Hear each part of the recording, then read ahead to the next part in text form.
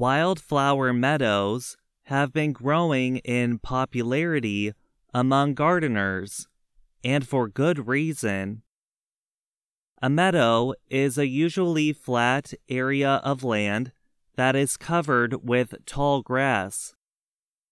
Meadows are easy to take care of, do well with little water, and provide food for birds, animals, and insects, and they are nice to look at.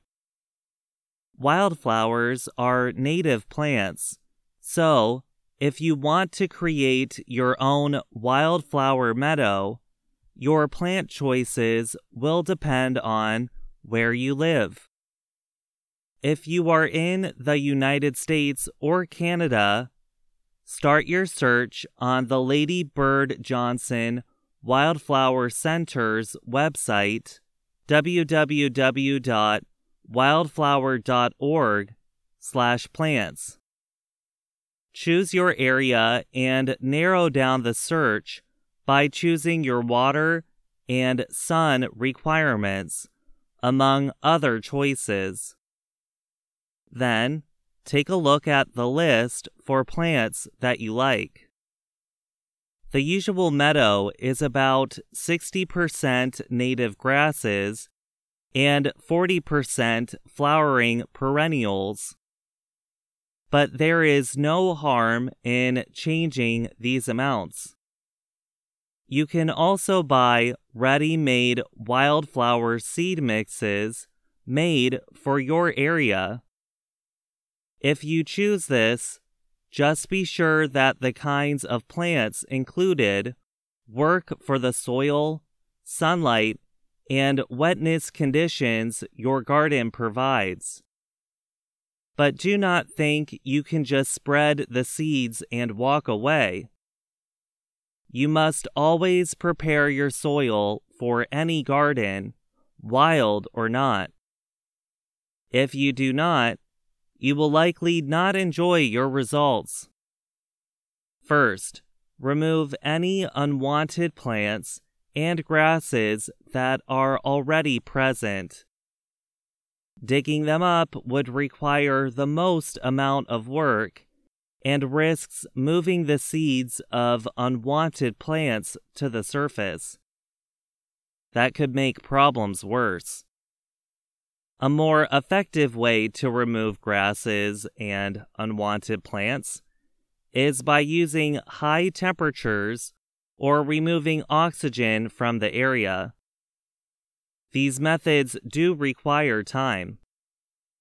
Place cardboard over your garden and then cover it with 10 to 15 centimeters of mulch. The grass and other unwanted plants under it will die from not having enough oxygen by autumn. Another method is to cover the area with weighed-down plastic. This method can be quicker because as the plastic heats up, it cooks the plants under it. This autumn or next spring, turn the soil in the new bed and include a small amount of compost. If you have heavy clay soil, mix in sand to improve water flow. Do not add fertilizer or use too much compost, because wildflowers do better with low soil fertility. Yearly wildflower plants should be planted only in spring, to permit time for them to grow, produce, and drop seeds, which will begin to grow the following year. Perennial plants, however, can be planted in fall. Most wildflower seeds are very small, so combining 1 part of your seed mix with 10 parts of dry sand can make spreading them easier. Spreading the seeds by hand may work for small beds, but it is better to use a seed spreader for larger areas. To make sure the seeds get good contact with the soil, walk over them or pass over the area with a garden roller. But be sure to not bury the seeds. If you are spreading the seeds in spring, keep the area lightly watered if there is no rainfall, as the season's warming temperatures will threaten to dry them out. Expect some yearly plants to flower the first year, but you may have to wait a year or two for perennials to flower.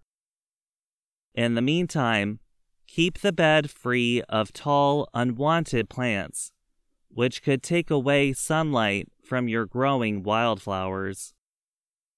At the end of the growing season, leave your meadow standing to provide food and shelter for overwintering insects and wildlife. Cut it down in spring, just before new growth begins. I'm Gregory Stockel.